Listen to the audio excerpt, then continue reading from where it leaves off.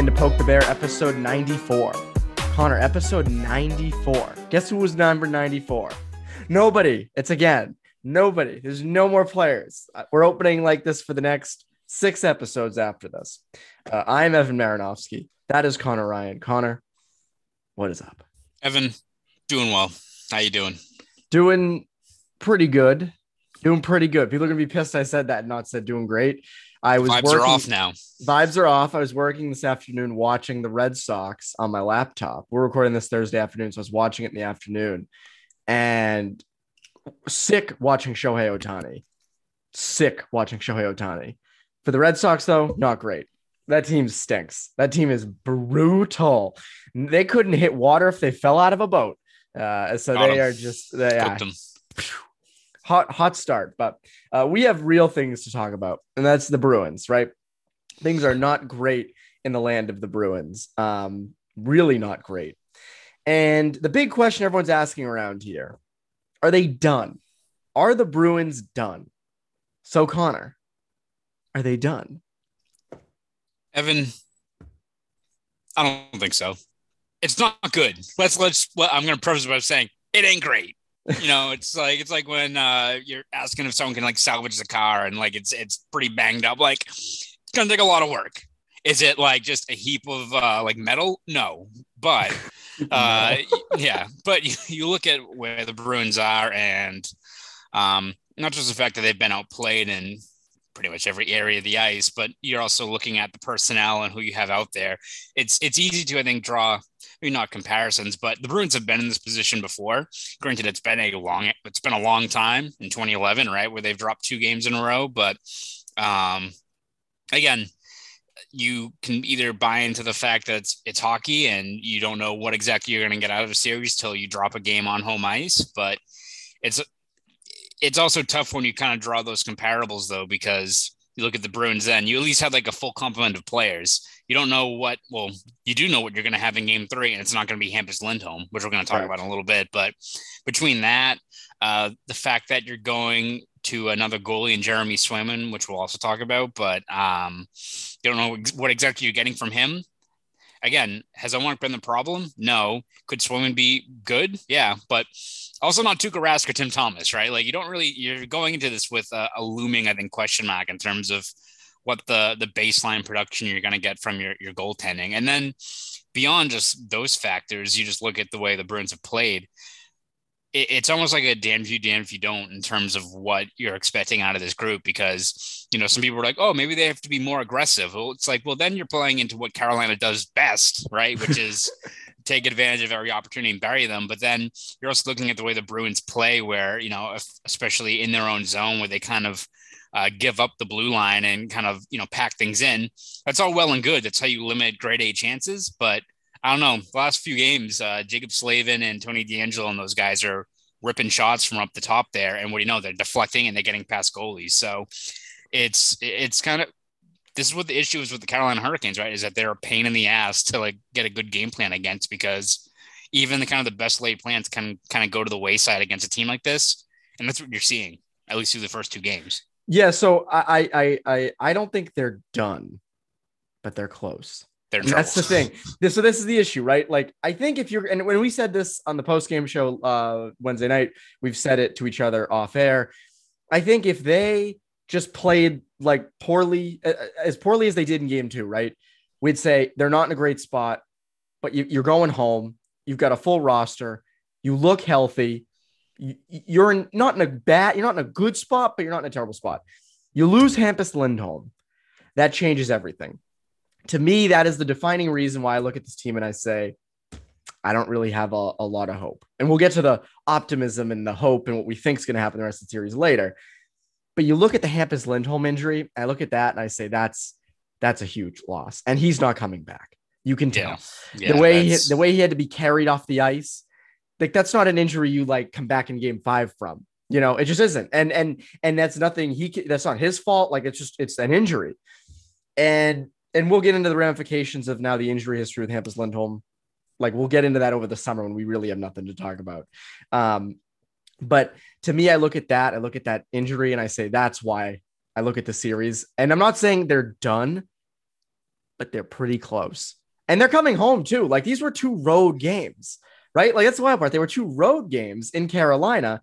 You could ideally think, hey, they come home, they win both games in Boston. Like you met, Ty Anderson mentioned 2011.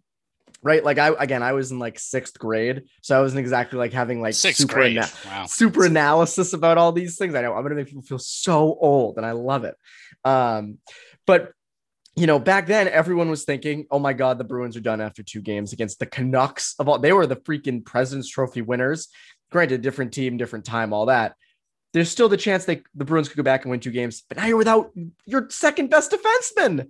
Like that's a freaking huge loss. Yeah. And it's one of those things too, where you could, again, if you want to draw a comparable of like Nathan Horton, what have you in that, like that seems like a completely different scenario where in terms of, I just think that's short-sighted in terms of like, oh, it's going to be the same thing. They're going to rally around this. Like, of course they're not pleased that their top pairing defenseman got walloped by Svechnikov, of course. And you hope he's doing well, but you just look at what the personnel is and how you replaced them. Like at least the Bruins in 2011, you put up, I think it was Peverly, and that line still kept on rolling. And you had, a guy like Sagan and you could slot back into the lineup. Here it's like, all right, who's the next guy up? It's obviously going to be Mike Riley, but you kind of look at where Riley's game was for most of the season, especially against a team like Carolina that likes to pressure the puck carriers and make them force,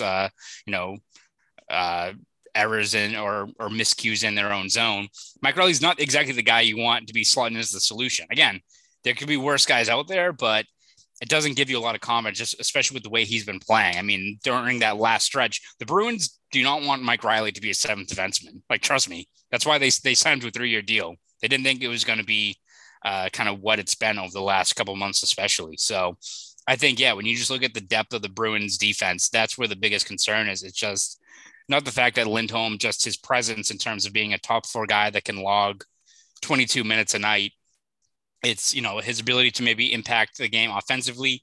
Didn't see it, but at least through the first, 4.5 periods of play. But he's a guy that likes to fire in shots from the point. That could have been of value. His transition game, all those things. He's just an essential part of what the Bruins need to do to beat Carolina. And again, it's not over, but it's one where you just look at kind of the pieces they have to work with now, and makes a tough road even tougher. Like there's potholes all over the place now for this team now trying to get through an 0-2 hole against a good team like Carolina.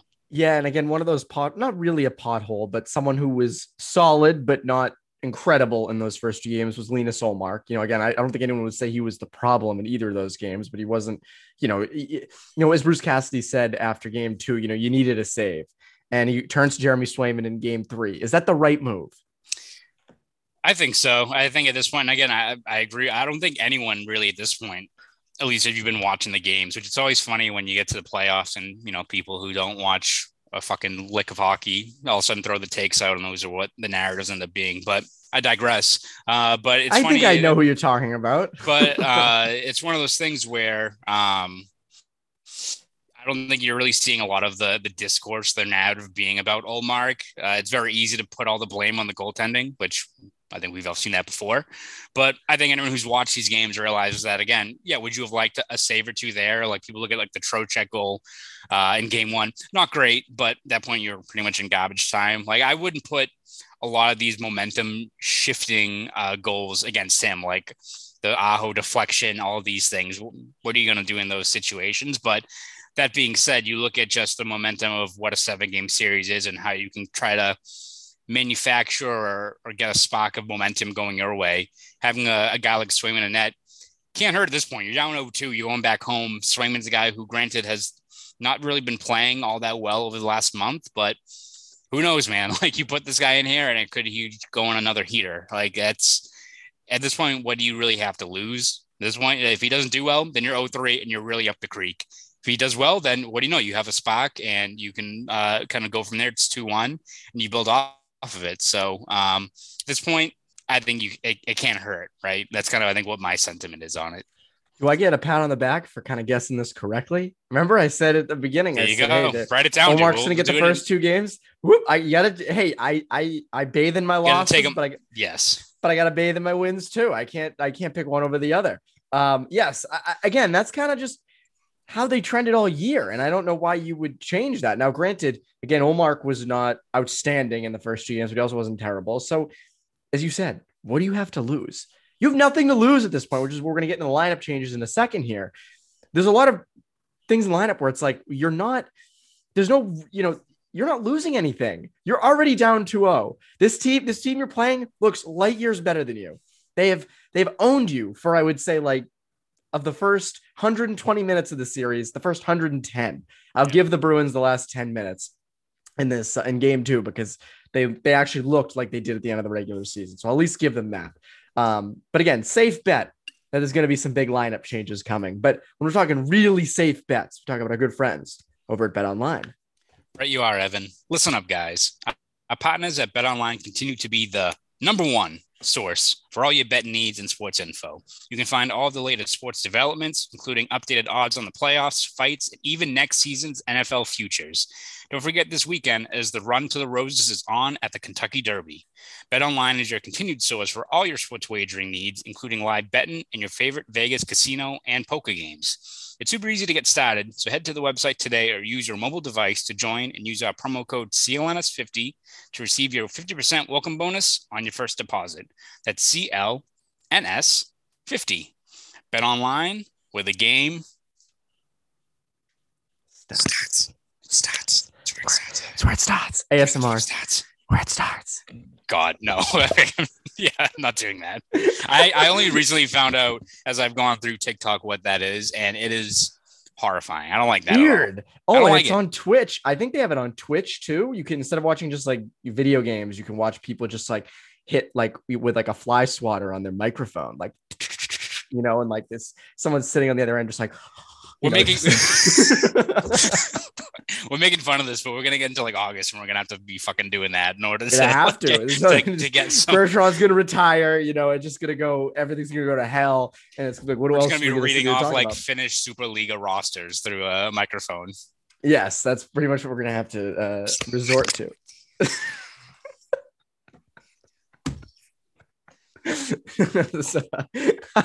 I don't want the offseason to be right around the corner, Evan. I don't like this either, but it's here. Lineup changes. They're gonna clip that. Lineup changes. Lineup changes. So there's gonna be some big ones. I think, to me, and this is one that is unpopular. I think it's people are gonna we have to stop. We have to get back into serious mode here. We're talking about really serious subjects. To me, and everyone's gonna get on me about this, I think there's a need for Josh Brown in this series. Again, you have nothing to lose. You're down 2-0. Like, again, a lot of people are gonna say, "What are you just gonna keep games away now?" No. Here's why, and I'm gonna sound like I'm 107 years old giving this take, but it's true. Did they have anyone who could respond to Andrei Svechnikov in game 2? No, not a person. Frederick would try to go out and make some hits, he'd fall, just not much. He's not a huge guy. He's more of a pest. And again, maybe Anton Bleed provides that. I mean, that could be a more reasonable solution. But I look at a guy like Josh Brown. Now, granted, do I like the matchup of Josh Brown in the defensive zone against anyone in Carolina's top 9? No, I don't. But I think there's a level of physicality that the Bruins kind of need. And try it. Again, you have nothing to lose. And maybe we're overlooking it too much. Maybe they can really come back in this. But something to turn the tide. Something, I mean, again, to me, the Svechnikov hit on Lindholm was one thing because, again, at the end of the day, it was a clean hit. Like, you can make that hit. It's fine. Right. But what irked me a little more was the knee-on-knee with McAvoy. Because that was a little different, right? You can play that off and say it was accidental. Maybe it was. As I said on the post-game show, like, no idea. Like, I'm not out there. You easily could have not seen him. But you almost like tear the ACL of the Bruins' number one defenseman. I don't know. I just think that at the end of the day, you need someone who's out there who can impose something. And again, I think if you were to put Brown in, you'd take Clifton out, which again, Clifton's been fine. I don't think Clifton's been an issue. So you're kind of taking Clifton out at a bad time. What other lineup moves would you make? Yeah, I think it'd probably be obviously beyond Riley, which is going to happen. I think you're probably looking at adding a little bit more heft or at least more physicality, right, up front, which I think is probably what they might do because I can see the merit for a guy like Brown. I think if they like lose game 3 and like they get knocked around again, then Brown's definitely going in because Brown's going in. It's going to be. They're bringing McQuaid out of the player development system. They're putting him on the ice. It's going to be a Mother's Day massacre for that man. A matinee Mother's Day massacre. I got that headline all set for that. Yep. But it's one of those things where if it gets to that point, I could see him going in. But also, I feel like the most Bruins thing ever would be to them to maybe not overreact, but to be like, we gotta have a guy like Brown in there, and he's out there and gets like toasted by like Aho's it's coming. Like that's the only issue. So like, and if you put like Forbert with Brown too, yeah, it's not great. Like that's not exactly what you're looking for. So I could see them instead of maybe adding more heft to the blue line with him, then you add a guy like Bleed, maybe Wagner. Just someone that adds a little bit more physicality that can mix things up. I think Bleed you have to put in because whether it's just him just being more physical or just being a pain in the ass, that guy's going to do something to piss off someone in Carolina's top. Yeah, everyone. So I think maybe that's the route they take in terms of we have to add, a bit more thump somewhere. So might as well do it in an area that we probably need to tweak anyway in terms of probably that bottom 6. So I don't know if Frederick's going to be back in the lineup after that game he had on Wednesday where he pretty much got benched. So if we get to game 4 and it's a 3-0 hole, then I think Brown's going in. But I think you're at least looking at maybe another tweak or 2 in that bottom 6 in terms of just getting someone with a little bit more physicality in there against Carolina. Oh yeah. And again, I mean, I wonder if even like McLaughlin would have a place somewhere. I mean, again, he just, hard worker, can get in hard on the forecheck, physicality, stuff like that. I wonder if he has a spot. I don't know. I mean, again, like it's tough to take Foligno out of the lineup. Feels like that's going to have to happen, even though he hasn't been he hasn't been like way worse than he has been all year. But I think still you'd rather have Bleed in there than Foligno. And again, if you want to move Curtis Lazar out, again, there just needs to be some shakeups. That's the other thing. It just has to be a little bit of shakeups. Also, Tomáš Nosek couldn't buy a goal right now. We mentioned people though who need to step up. And we're talking about, fourth line guys. We've talked about, some guys on D, but who to you really needs to step up? Who is definitely going to be in the lineup on Friday night? Yeah. I mean, I think there's a lot of names you can pick from. That's few. That's for sure. But I'd probably look at one guy is Charlie Coyle, who I think we talked about as being a guy that you looked at the way he played 2019, you look at the way he played down the stretch in March and early April with that third line. It looked like it was primed to be a matchup nightmare for any team, right? Like when he's playing at that level and he's possessing the puck and they're getting easier matchups further down the lineup, they could pot 2-3 goals regularly in a game. It's kind of like what you're seeing from the Stahl line. And granted, the Stahl line's a fantastic defensive line and they're shutting down Bergeron, but on the other end of the ice, they're also capitalizing on chances. Like they're burying 5-on-5 goals as well. If you even got that part of what Coyle and that line can bring, it would be a huge difference maker because you're going to need more guys to step up because even if, let's say you win 1 or 2 in Boston, you're going to have to come back to Carolina. And you know what? Rob Bridgemore is sticking the Stahl line on Bergeron the entire time once again. So whether it's that or the fact that even, Carolina has so much depth that they could add, the Aho line to Halla's line and score a goal against them. They have 2, capable D pairs where obviously Slavin's their best player, but, Pesce and Brady Shea, pretty good second pair. And I think they stick those on whichever one that Slavin doesn't have. So they've got multiple ways to match up and frustrate you in your top 6. So you desperately need that Coyle line and a guy like Craig Smith to start generating more chances because you have to land punches somehow. And the only way to really do it right now, at least, is getting those easier matchups further down the depth chart because right now they're locking you down in that top 6. Oh, you need it. You need it. And you're 100% right about Coyle. To me, though, the one player I think who absolutely has to step up is David Pastrnak. I think he has looked not himself at all in these first 2 games.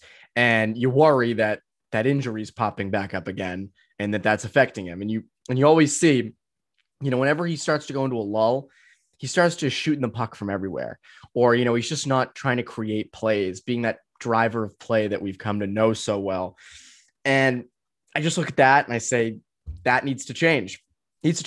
Now, they tried moving him up to that top line in the second half of game 2. I mean, it generated some offense at the end. I wouldn't say it did a ton, I still think you go back to your normal lines for the start of game 3, at least. If you want to move it around then sure.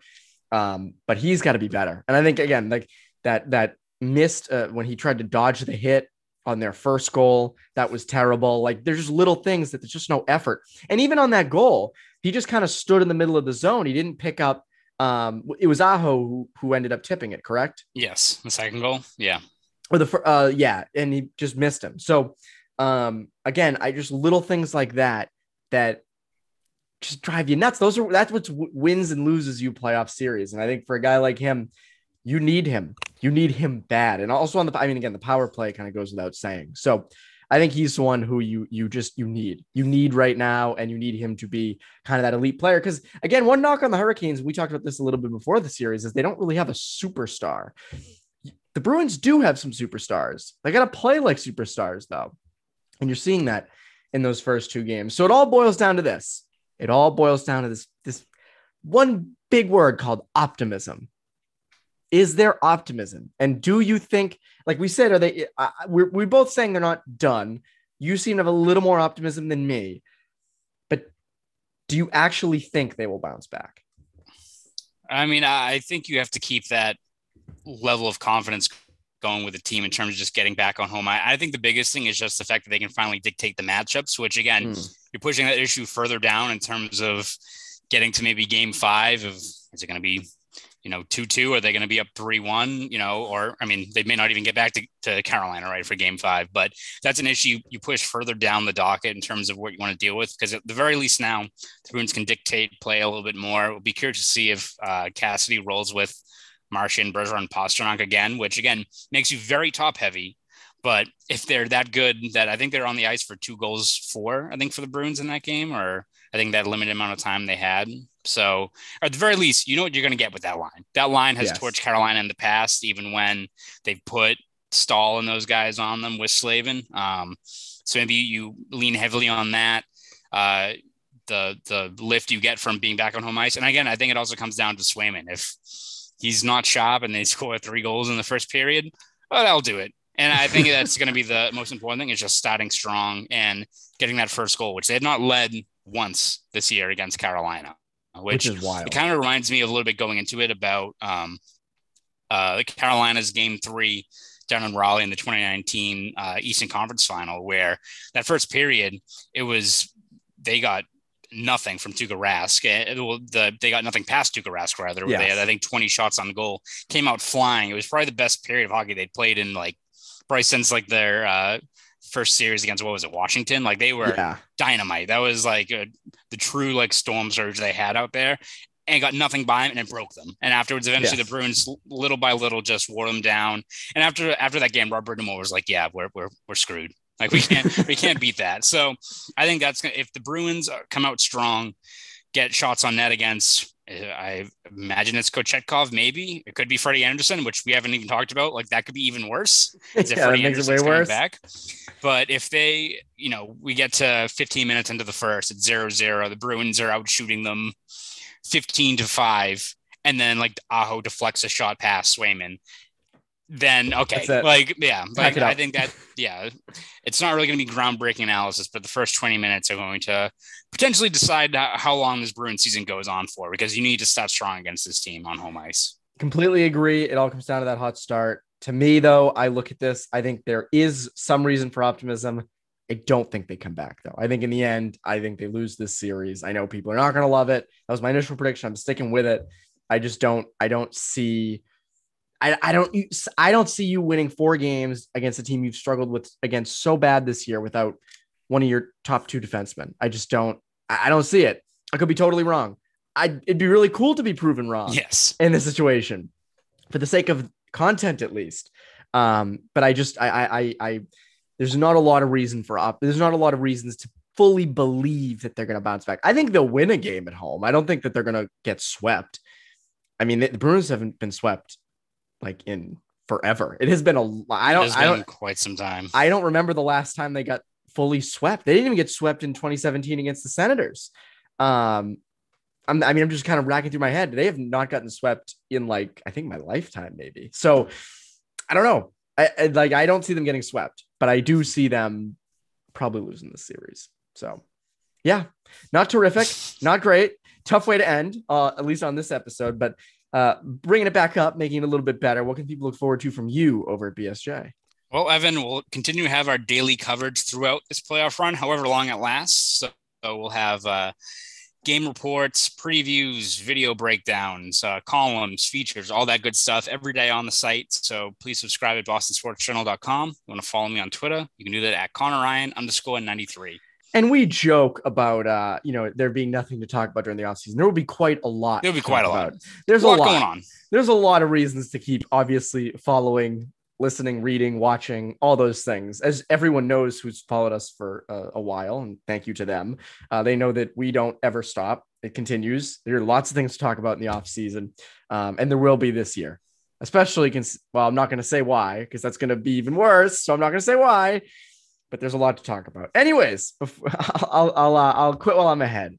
Anyways, that is Conor Ryan, Evan Marinofsky. You Poke the Bear listeners, have a great rest of your day.